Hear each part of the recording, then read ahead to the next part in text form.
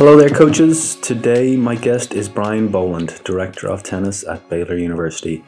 I'm not sure Brian needs any introduction, but here are a few quick things before we get into our conversation. Brian has over 600 victories while serving as the head coach at Indiana State, Virginia, and now at Baylor. He won 4 national championships in a 5-year span while at Virginia. He has coached 13 teams who have gone undefeated in conference play at both Indiana State and Virginia, and even managed one perfect season while at Virginia, going 30-0 in 2013. In this conversation, we discuss Brian's early days as a coach at Indiana State, his development as a college coach, and his ability to focus. Despite Brian's obvious passion for college coaching and a never-ending resume of incredible accolades, he still has his struggles, doubts, and frustrations, just like the rest of us. I think you guys will really enjoy this one.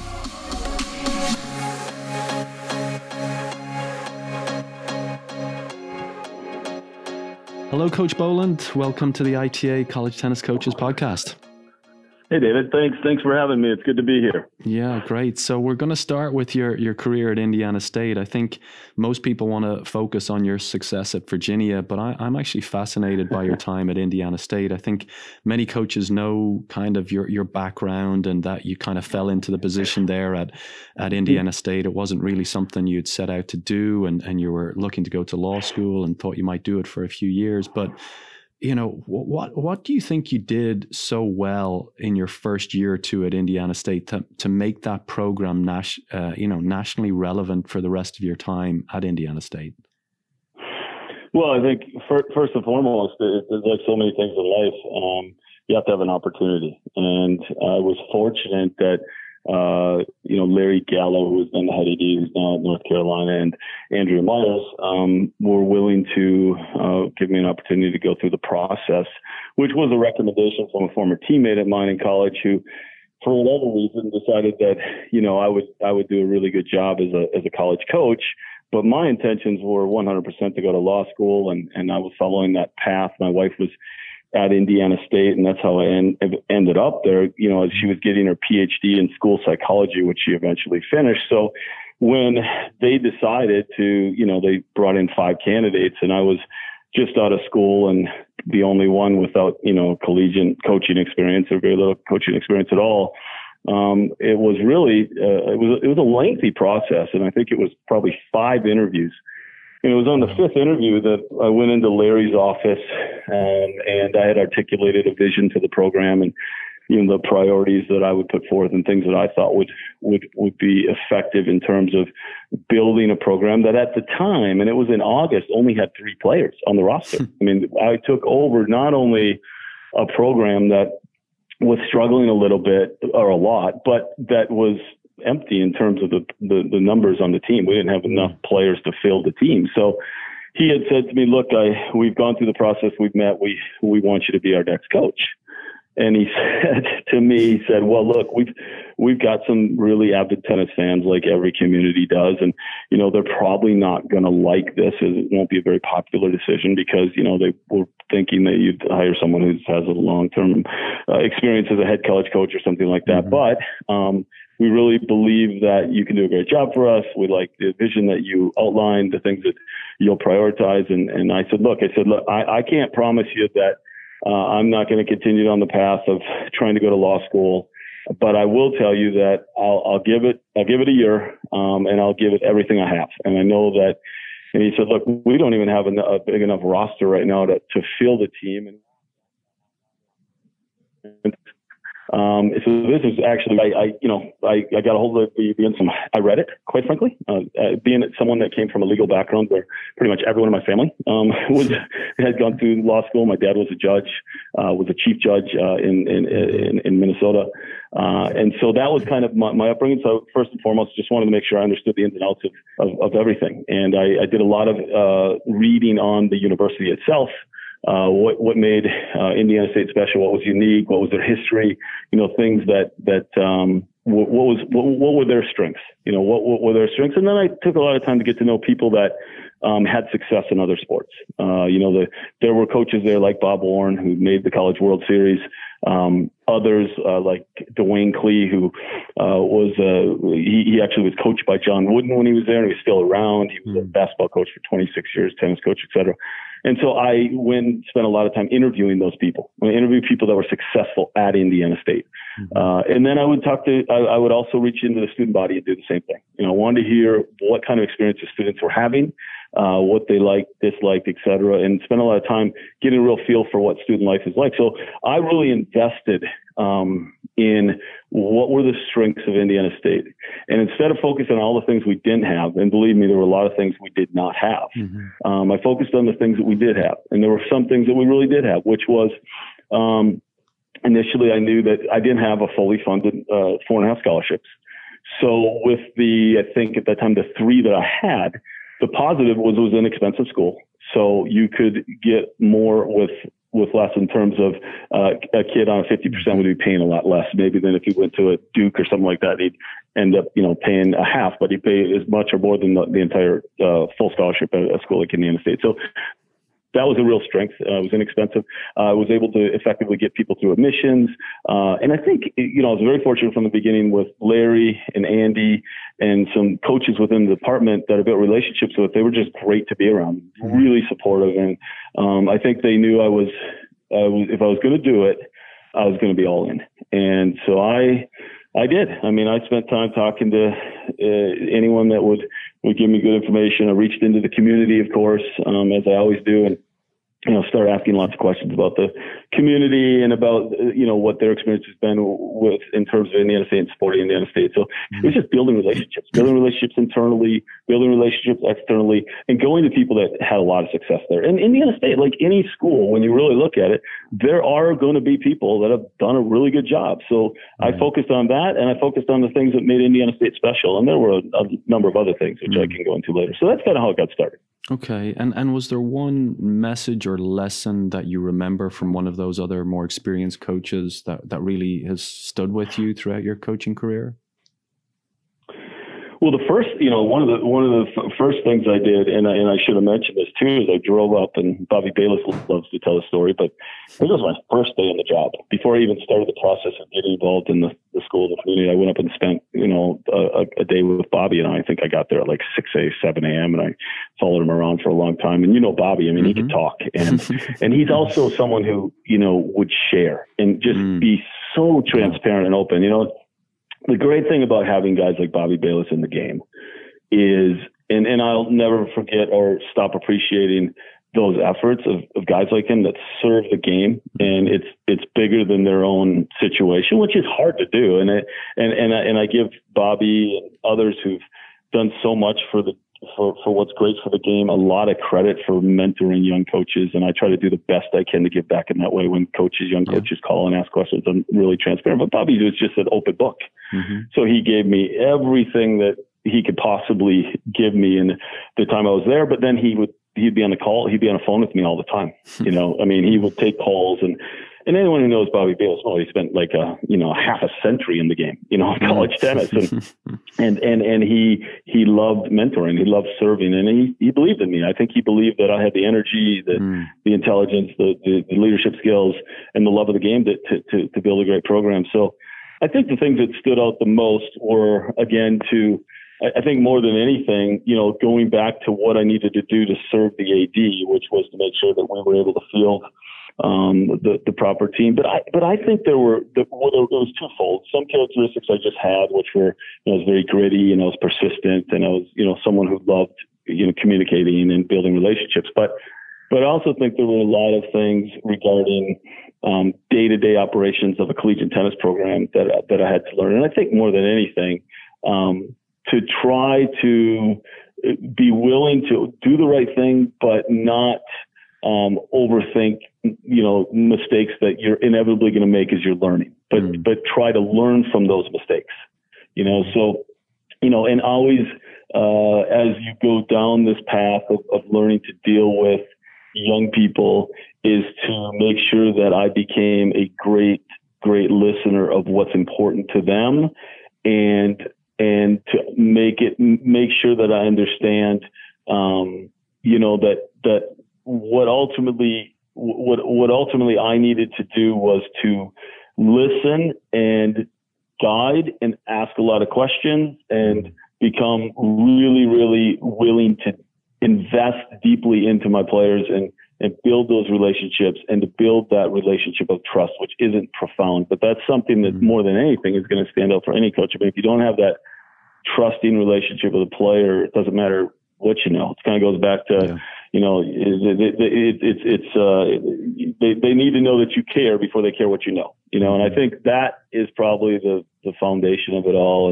And making sure that was something that I really was willing to put the time and effort and energy into. And that kind of came natural to me as well. But when I looked at what Bobby was doing and what other coaches that were really good at what they do, aside from understanding the game, being able to manage multiple things in one day and multitask and so on, it was the willingness to put the energy into the relationships with the players and others and build a trusting relationship. So I think I did a really good job of that, not only with the fellow coaches in Indiana State, with the community, but most of all the players that came into the program. And I think I recruited. It was hard, I mean, I spent countless hours trying to build a team. I think I brought in 6 new players in January that year, and we went on to have a reasonably good year. And then, we finished the year, and Larry brought me in, and I thought, well, he said, he said this to me, and I'll never forget it. He said, Brian, I've done some thinking, and this just isn't going to work. I said, wait a minute here. We had 3 players at the beginning of the year. I'm enjoying it. I'm getting positive feedback. We have 9 players on the team. We were picked to finish last in the conference of 10 or 11. We finished 3rd. I'm enjoying it. I could put law school on hold. And he says, here's what's going to happen. He said, if you stay in this profession, I have no doubt in my mind that if you desire, you will coach the best team in the country someday. I'll never forget it. Wow. So you have somebody who's your boss. Yeah. Who believes in you. And he said, I don't know because of that if we'll be able to hang on to you forever. Right. We'd love to, but I don't believe that's going to be possible. So, but obviously we'd like you to stay here as long as you're willing. And that was when I really got started. So I did it the second year. We finished second in the conference second year. Then we won the conference championship for the first time in school history. Yeah.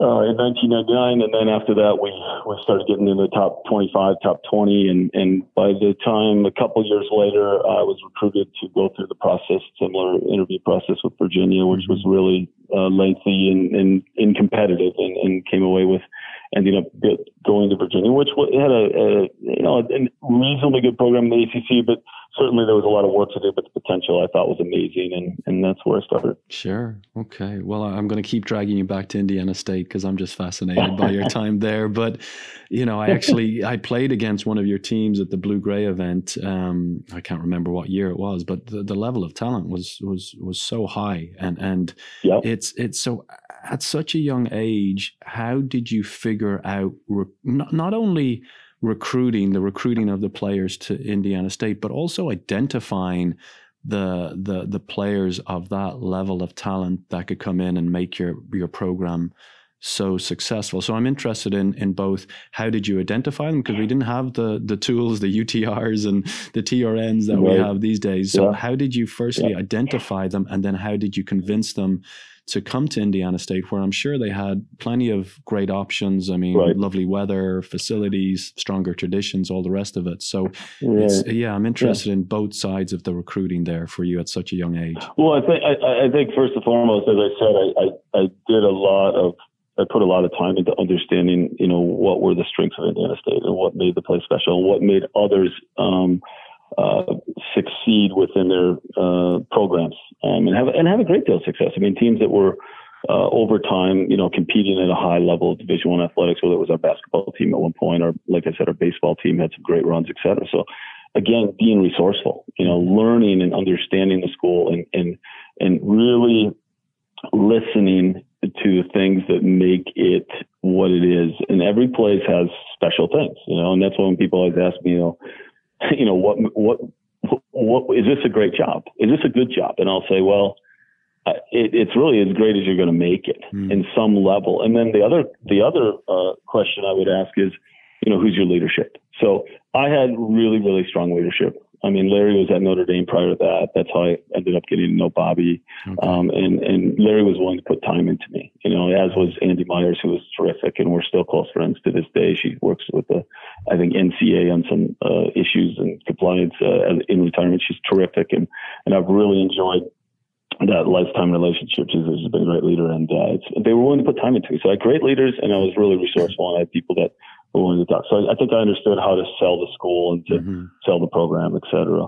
And then I think, the other thing is just being willing to put a lot of time in to learn, so I'm much more efficient now, but I can be, because I don't have to bury through, understanding, having to recruit, now, of course, the program is different. The level of player that I'm looking at is different, et cetera. I have a lot of experience, but, I'd have to recruit a lot of guys to kind of try to narrow down where everybody was at. And it was really, really hard, but I was willing to put the time in to call people that, that could help and could answer questions that had experience, whether they were coaches that worked with the players or others who understood the business. So I think I was really gritty. I was extremely gritty, and I was very disciplined, and I think I had an innate ability to really utilize the resources externally and people in the game who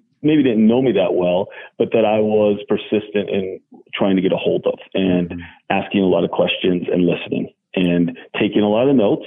And I put, I'll be candid. I mean, I put an unbelievable amount of hours in. I was making very little money. I was not interested at the time of doing anything but doing a great job in that and studying for the LSAT at times. But then I just started falling in love with it, and it went well. And I kept learning and getting positive feedback, and I enjoyed college. The opportunities we had as coaches to have an impact on these guys, get 4 years. Felt really comfortable with that age group, with the college players, and the impact that you have on a daily basis is amazing. I go to work every day and I can't wait because I know the substance that involved, and everything that you do and say is gonna make a difference for positive or negative. And I love that responsibility, and I recognized it right away. And I don't know. I think in some ways it was something that came natural to me. But I wanted to learn. I became more and more intrigued, and I was willing to reach out aggressively to people that had a lot of experience and not be bashful about it. I didn't have any problem picking up the phone and ever calling a Dick Gould. No problem. I remember a guy who became a really fierce competitor of mine that I would call, and I'd call Jay Lapidus. Well, when I came to the ACC, we were very competitive with each other. The same goes with Andy Jackson and others. I was really, really, and at that time, I was at Indiana State. We were just building a program. We, weren't very competitive outside the Missouri Valley Conference, and those people were really helpful, and many of them, which are still friends that are helpful today. But again, I think as you become more competitive, people become a little bit more, okay, I think I've done enough to help that guy. So I think that those things help me, just willing to learn, really gritty. Yeah. Well, no, I mean, that kind of leads me to my next question is I feel like sometimes young coaches, they think there's some like magical key out there and there's some formula, to recruiting and leadership and success in the court. But I think when I look around and I look at coaches like yourself and other coaches that have succeeded at a really high level consistently over a number of years, I feel like those individuals they've set their own vision. They've set their own path. They've absolutely tried to learn as much as they can, but they've just worked towards their own vision and haven't been deterred by it and just worked tirelessly towards that. So, am I correct in saying, is this how you went about it? I mean, how do you encourage young coaches to find that balance between, learning from others and taking ideas from others, but also staying true to their own vision and knowing that there isn't some magical formula out there? Grab as much information as you can and then, implement that where you can, but keep your head down and just work your ass off. I mean, how do you tell that to young coaches? No, that's so true. And it was told to me many times, as we tell our own players, play within yourself, still be yourself. That's what, at some point, as a coach, you better understand that as you coach different players is that, they all have their own identity, right? And they need to use certain strengths that allows them to be their best and continue to make those things great and play with your strengths. So, look, and that's what I tell my players all the time.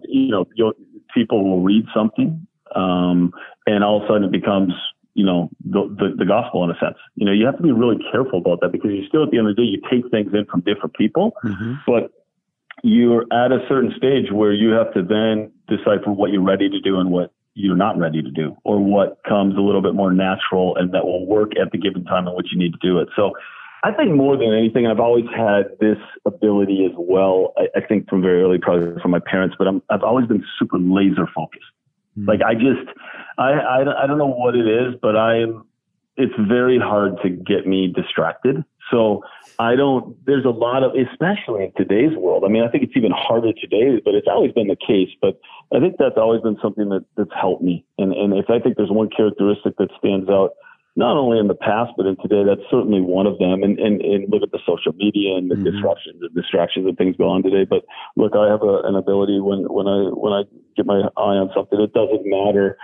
We want to be concerned about what others think. I think that's important, but not consumed by it. I think where you need to be more consumed are the people on your team, right? Your family, the people that you live every day with, right? So I think sometimes we become consumed by the things that we can't control. Yep. And I think I was very good at becoming concerned, but not consumed. And I never have been consumed. I'm super laser focused. I'm very hard to distract. I think, it's really important to be willing to take some risks within reason. I think that you can't be afraid to put yourself out there and make mistakes and be willing to think for yourself too. Be creative, think outside the box. I mean, that's something that I encourage young coaches to do, yes, follow other people's lead. Okay. But don't be afraid to try different things, that may be unique to you or something that is useful. I think you look at all successful people, and outside of just the things you hear all the time, the daily disciplines and, the ability to inspire others and all this stuff. But this ability to take some risks, think outside the box, and just that unbelievable laser focus. And that's something that takes, I think, years and years to develop. And I think I probably had that at a pretty early age. I mean, I was probably to a fault. Right. It was hard to distract me. I used to be I was always amazed how long I could stay on to something and do it over and over and over, no matter how painful it was. I'm not as good at that now as I used to be, not even close. Yeah. I don't know why that is. Yeah, no, look, everybody is different and we've got our strengths and weaknesses, but what were maybe some of your weaknesses then when you started your career at Indiana State and then maybe moved on to Virginia? Was there something that, an area that you were weak in that you recognized early on, and maybe how did you go about developing that weakness, or did you just double down on your strengths? Well, I think I doubled down on my strengths for sure, but I also I don't like to dwell on weaknesses, but you certainly want to recognize them. And I think naturally, one of the things that I think was a clear weakness is you can't buy experience. I mean, you just can't.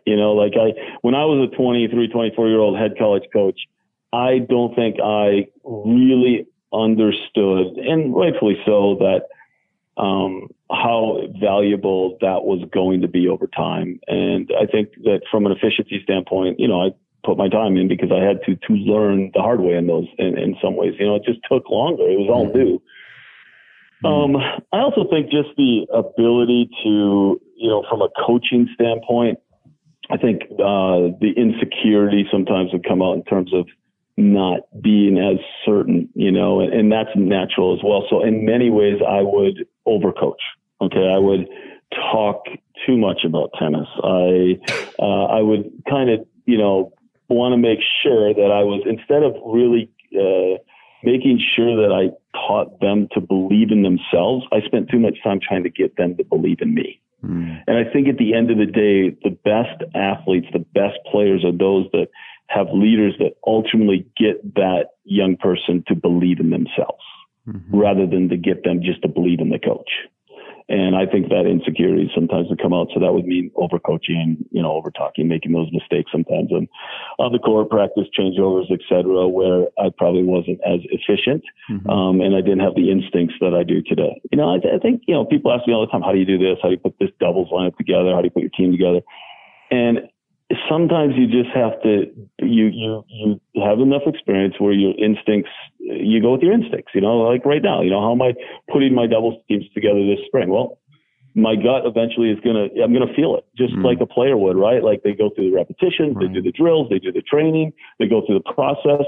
But when it's, when it's a big point, it's 5-all in the third or, whatever, and you're playing to clinch the match, that's when your experience and instincts click in, right? And you have to trust them.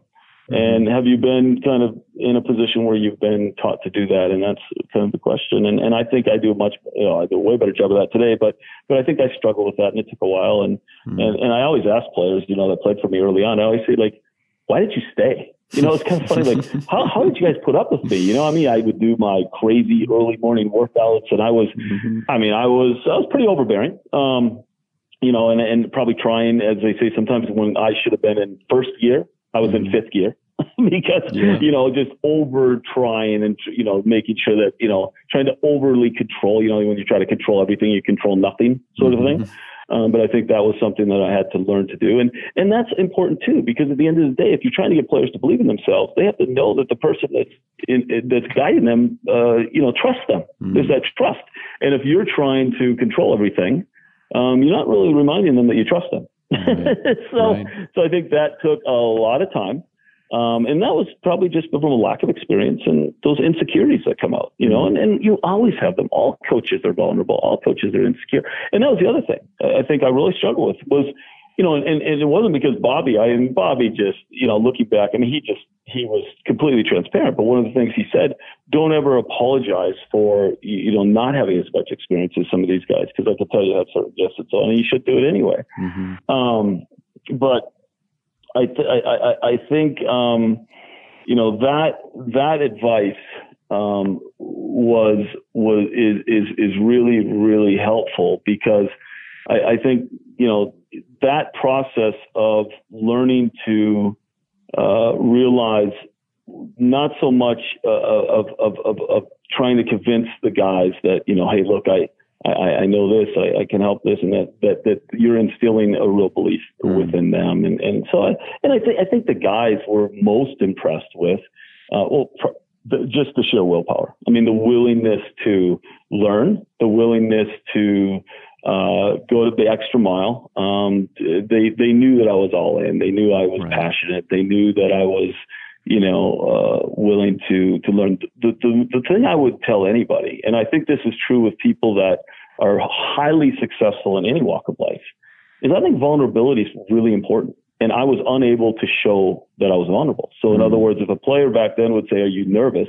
I would be like, are you kidding? I'm ice, not nervous at all, or that I had a hard time kind of showing the human side of me. Right. But look, we all fear, we all have anxiety. We're human, and those that say they don't, they have more. So, and I did say I did, and I had more. That does ring true, So I think just that ability to be human, to show you're vulnerable. But I think the guys understood. I was young. I was trying hard, they appreciated the effort. I was never, I was always on time. I controlled things pretty well that I could. And they never say, hey, my coach isn't willing to put the effort in. That was for damn sure. Right. No, that's, I think that's going to be great for young coaches to hear that even the great Brian Boland was a little insecure at times and had some doubts. Still am. So, well, there. Absolutely. No, we all are. No, I appreciate you saying that. So it sounds like you're a true expert in not only asking the right questions of others, but asking questions of yourself and developing that self-awareness and that recognition of what you're doing well and not doing so well. So where is that something you've developed with time, that ability to ask the right questions, or is that something you've learned, or how, again, could coaches maybe think about how to ask better questions of themselves? That in itself is a great question. So I think that's really, really important. I look at people that are highly successful in life, and I think they really become unbelievable listeners to the people that work for them, with them, et cetera. And then they also learn to listen to themselves, and I think I've had great opportunities in my life. I taught a class with the dean of the business school, the MBA program at the University of Virginia called Leadership in Sport and Business. And it was a Socratic form of teaching. So we had what they considered the brightest students at the university that you'd have to apply to get in the class. And we took 16 of them. And then we would bring in the likes of Tony Bennett and other leaders around the university. Ty Gonmore came a couple times, Bronco, who's now the current football coach there, et cetera. But the rule in the class was that as leaders of the class, Dean Scott Beardsley and myself, he was a partner in McKinsey for 24 years in Europe and great tennis guy, just a wonderful person, lives on the lawn. And he's still the dean of the MBA program there, the Darden School. We teamed up to teach this class. It was all Socratic form. So we could only ask questions. And that just reinforced everything that my father taught me at a very young age, is that learning to, and he was a coach for a very brief time. He loves to tell me he only coached one season in hockey and he was undefeated. And that's actually true. He never coached again. Wow. He was 30, my father was 30, he loved the law. Yeah. He loves the legal system. Everything for him was legal. I mean, he just loved it. I mean, he went on, spent his life, not only when he retired, this guy was so passionate. He moved to Kabul with my mom to teach a legal system to the Afghans. Oh my God. And then he spent a year with war crimes, et cetera, in Bosnia, working on behalf of the government. Then he came back, and to get rid of some of the frivolous lawsuits that go through our court system, he spent time being a mediator for these lawsuits that just filled up the court systems. Yeah. So at a very young age, he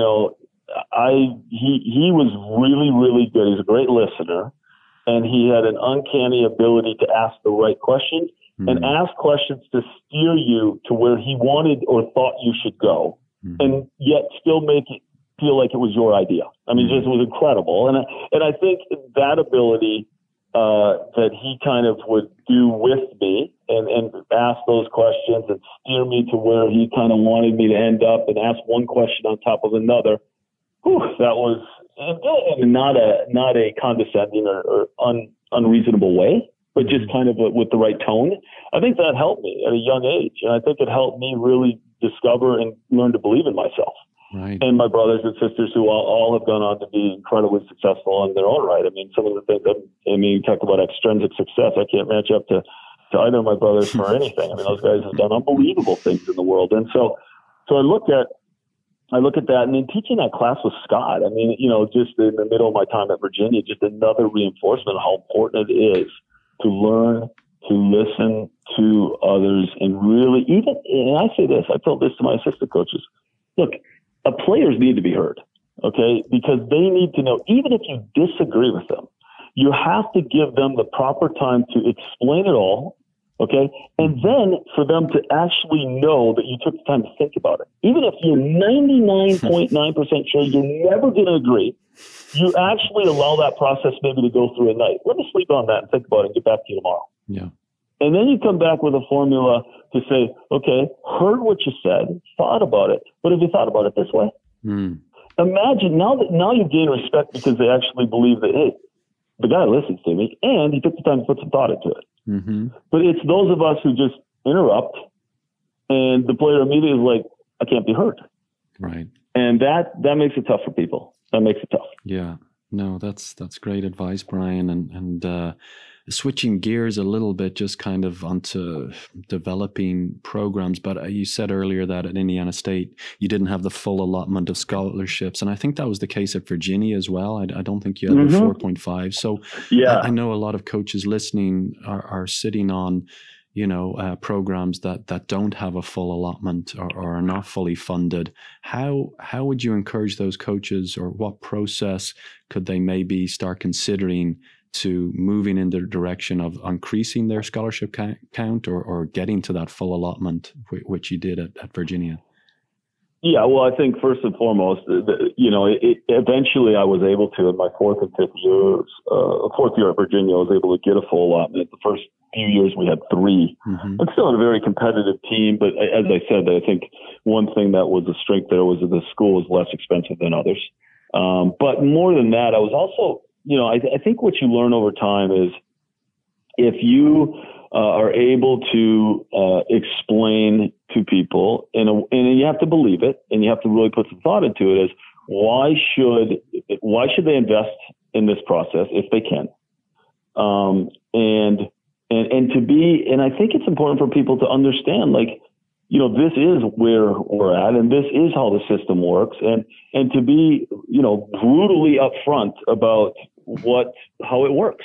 Just, this is how the system works. I mean, and I would say that with everything. I mean, you know, I think that's true with, you know, I do that eventually. I can tell you so many recruiting stories when I would go in, and I spend a lot of time, especially initially when I get into a home visit, when I've gone through the process for a bit, just explaining how the system works in college tennis. And what are the rules? What are the rules that we all have to be aware of?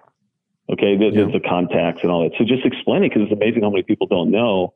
So then they kind of learn to build trust, right? Like that's really, really important. Like, you know, I think that the learning to build trust and finding ways to make them believe that this is worth investing in, and how putting an investment into it, if they can, is going to be a huge positive.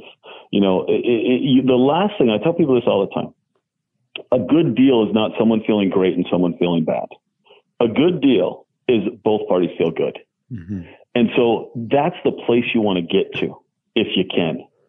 And it's different for everyone, because you may be dealing with a family that has extreme means, right? So they have an incredible amount of income. So you explain to them how valuable their their son or daughter would be. I should say son, because the women have the 8, but how valuable their son would be to the program, because not only is he going to probably and likely have a major impact, but he's going to be part of a better team, because he doesn't need the scholarship. So he's, you know, let's say he's playing in the top 3 and he's on books. Well, he's probably the most valuable player on the team, if you look at it from that business standpoint. And I think just being really, and I think the kids who get themselves in the worst situation, you see this with recruiting agencies, you see this with young people who oversell themselves, the parents that oversell them, or coaches that oversell or whatever. What happens is in a situation with college tennis, you've paid someone, let's say a big scholarship, 75% or something like that,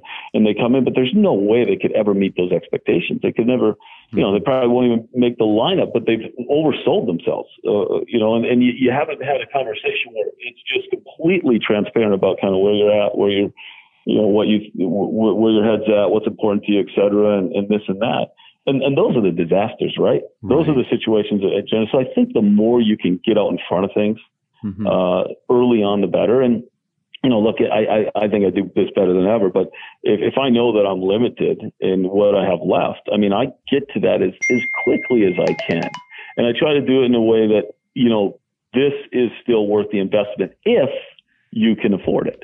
So I think that's really, you know, and people would say all the time, like, you know, like at Indiana State, no, financial aid was not part of it. You know, there wasn't academic opportunities really at the time in terms of scholarships for that. At Virginia, I started out with 3 scholarships. I think we got around the top 5 in the country with 3, won the ACCs, and, you know, again, very attractive school, lots of reasons to go to Virginia, great academic school, traditions, et cetera. So you could sell that. And a lot of parents were attracted to those sort of things and were willing to make that investment, right? But I didn't have, you know, there was no really, the financial aid wasn't anything. I don't know if I can't really say I ever had a lineup player that had, you know, financial aid or the academic scholarships was really tough. So you just have to, and I think patience, making sure that you don't just make a decision because you want to get it over with. And if you do that, just be aware that you got to live with it, or you're going to end up, you know, the kid, you know, you have all these transfers, and that's something I'm very proud of. Is, I mean, I had hardly any transfers in almost a quarter century of being a college coach. I mean, I've had a few for, you know, girlfriends or majors or something like that, but I mean, it's been probably under 5. Wow. And I think that's because the homework's done ahead of time, and I'm really, really transparent about it all. But again, you know, it's hard, and I have so much respect and admiration for those who say, gosh, I just hate, you know, trying to deal with this 4.5. I do understand. I have great empathy for it. I mean, it's hard, but I think it's something that you gotta try to turn it and spin it into a positive and look at it as, turning it into a positive, just trying to find ways to make the most with less. I think that's pretty important. Yeah. So. Yeah. No, it sounds like that's something you've done extremely well. And as you've, built championship winning programs, I mean, what is it?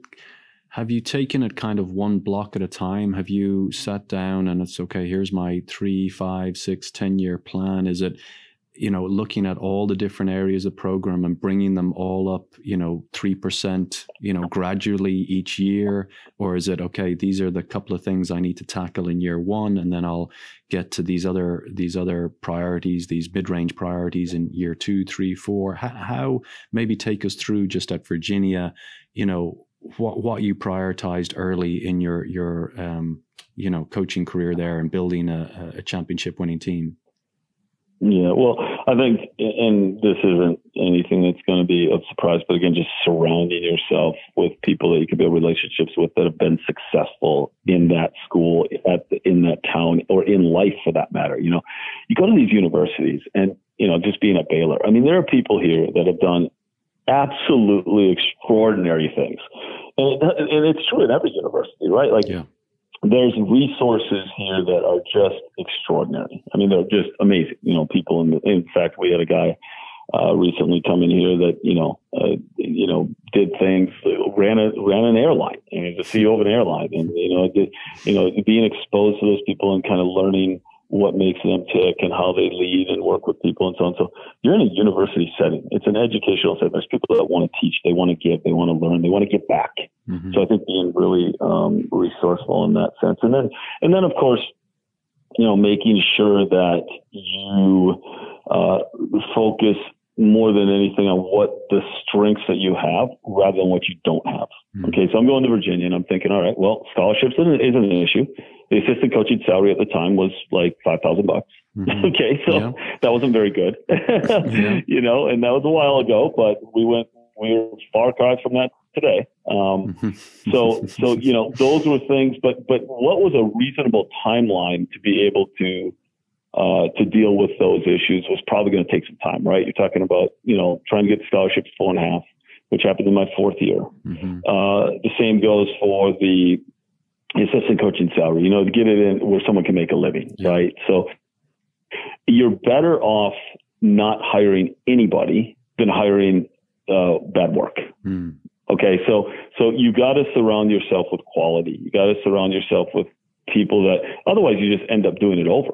Right. So you become even less efficient. So I thought I did a really good job of being realistic on those. I wrote strategic plans like a lot of people do. Mm-hmm. But as much as I believe in writing practice plans, strategic plans, speeches, all those things that you prepare for, I like outlines. But I think at the end of the day, one of the things that I've always done is had a great ability to adapt and adjust, and to allow my feel to drive me, my gut to drive me more than anything. So that's been something that I think has helped me. So yes, I've made plans, I've made priorities. Obviously, you got to recruit, surround yourself with great character players that have lots of potential, that really are eager to play.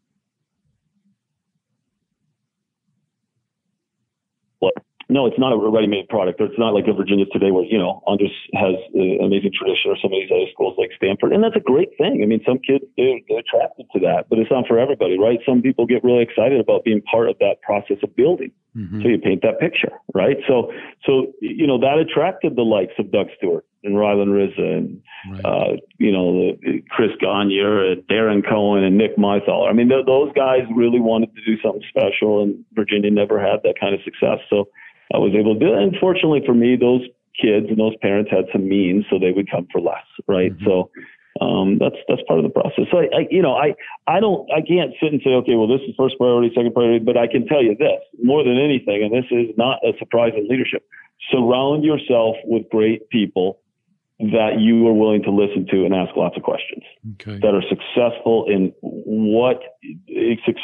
the area that you are in, mm-hmm. Or just general characteristics in life that make them successful in what they do, and willing to listen and ask questions and and be aggressive in going after that. I mean, I've always been, that's why I've had people in my life, and I've always said yes.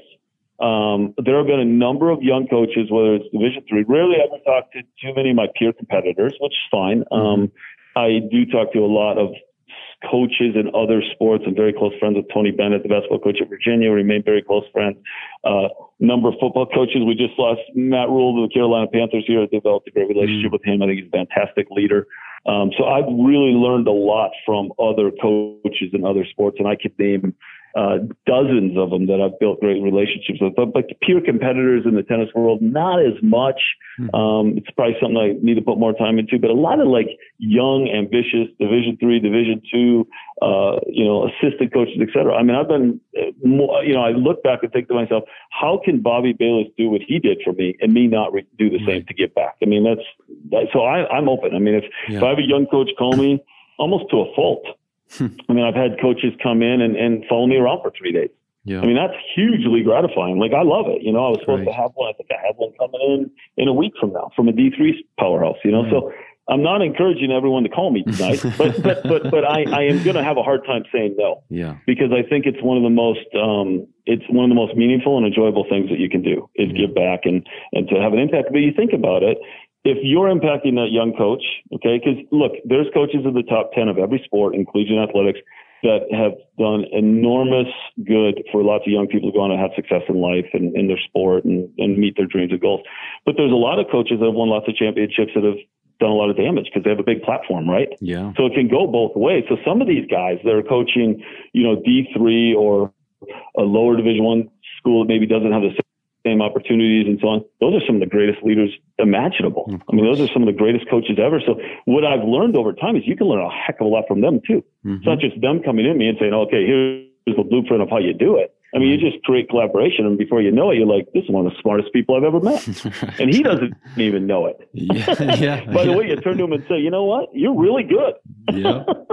No, absolutely. So in the same vein then, what are some of the mistakes or misplaced priorities do you think some young head coaches are making as you kind of look around, or as you're speaking or mentoring some of these coaches? What are some of the mistakes that you're like, oh my God, like how are they making that decision, or why do they keep doing that, or is there anything that keeps coming up? And I think it's true with even a lot of coaches that maybe have really quote unquote successful programs. So I think being really purposeful about what you're doing, I think that's really important. There's so much to do. There's so many ways in which you can have an impact and make your program and your community and just make such a positive difference that your time and energy is so valuable. And so to make sure that you're not just doing it because that's what you think you're supposed to do, but actually looking at your situation and saying, okay, here's the puzzle, right?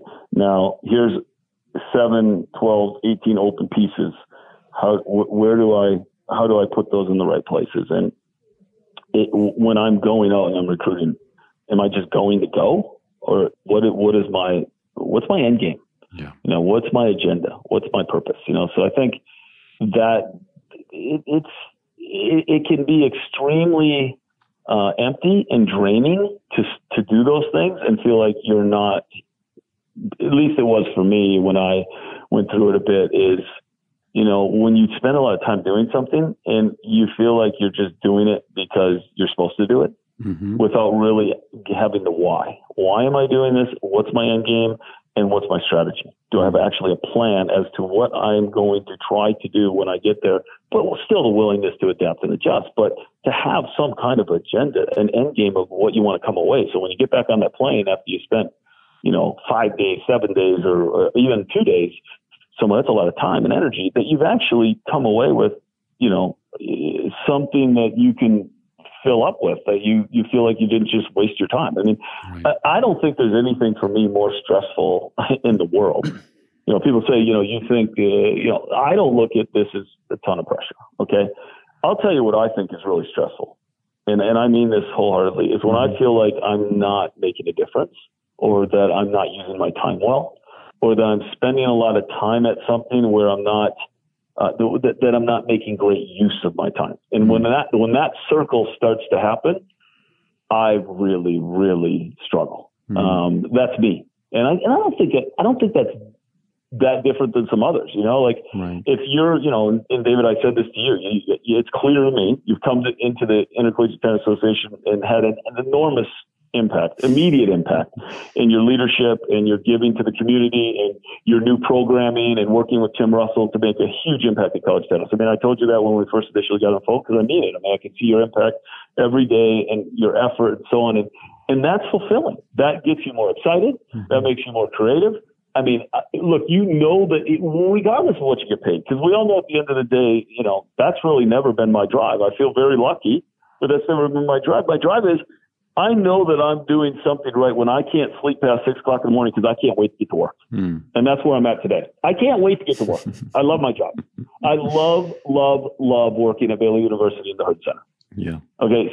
So to me, that's because I know my why. I know why I do it. I feel like I'm having an impact, and I always know what are 3 or 4 things that I'm going to get done today. Right. Period. And I think that's important. Otherwise, you become empty and you just spin in circles. Mm-hmm. Yeah. And you need help doing that. It's easy for me to sit here and say that because I've been doing this for 25 years. But I think it's, in college tennis, I think it's really hard for a young coach. And that's why I would encourage those young coaches to look at those around their area or within the university and say, he or she is really, really good at what they do. Mm-hmm. And I need to aggressively, persistently find out how. Right. Yeah. Well, no, I know I've taken up a huge amount of your time here, Brian, and I appreciate your kind words as well. And I think we've covered so much here. I mean, look, I think I'd love to do a round 2 maybe with you later in the summer when you get through your season, because I have many more questions here, but let's put a pin in it here and come back to it at a later date. But thank you so much for sharing and like I said, being a little vulnerable and letting us know some of the struggles that you've gone through. But there's so much great advice here from young coaches. So I'm excited to get this out to our coaches sooner rather than later. So I appreciate your time, Brian. Well, thank you. And really thank you for what you do and what you guys are doing to not only impact tennis, but college tennis. And I know that, it's not easy, and everything looks easier from the outside until you're in there digging every day. A lot of people trying hard. It's not easy no matter what anyone's trying to do at a high level. Yeah. And I know you guys are really trying hard. So I appreciate it. Anyway, thank you. Okay. Thanks, man. Good luck this season. Cheers. Yeah. Bye-bye. Bye-bye. Well, I hope you enjoyed that as much as I did. I look forward to doing a round 2 with Brian at some point in the future. Thanks for listening to the ITA College Tennis Coaches Podcast.